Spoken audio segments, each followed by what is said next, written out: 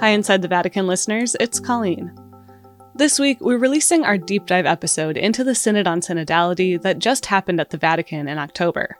But while we were putting the finishing touches on it, important news broke.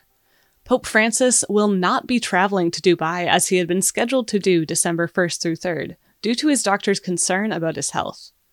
Since Saturday, the Pope has been struggling with a lung problem and cancelled some audiences due to what the Vatican initially called a slight flu. That afternoon, he underwent a CT scan at a Roman hospital, which ruled out pneumonia but revealed inflammation in his lungs.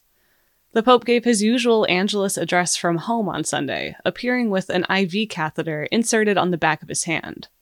The Vatican confirmed he was receiving antibiotics through the IV. In the days since his illness, the Pope has cancelled some audiences but kept others. Around noon Rome time on November 28th, the Vatican held a press briefing for journalists planning to travel with the Pope to Dubai, to brief them on the itinerary. Hours later, Vatican spokesman Matteo Bruni announced that the trip had been cancelled on the advice of the Pope's medical team. A statement from Bruni said that although the Pope's condition has improved, his doctors asked him not to make the trip to Dubai. The Pope, quote, accepted the doctor's request with great regret, and the trip is therefore cancelled. Bruni said that the Pope will try to participate in the Dubai discussions remotely, but they're still figuring out how to do that. The Pope had been set to give 2 speeches at the COP28 climate summit in Dubai this weekend. This is a conference that he framed in his recent apostolic exhortation Laudate Deum as a make-or-break moment for action against climate change. In other Vatican news, the Associated Press confirmed on November 28th that Pope Francis told the heads of Vatican departments that he plans to revoke Cardinal Raymond Burke's salary and his Vatican-subsidized department.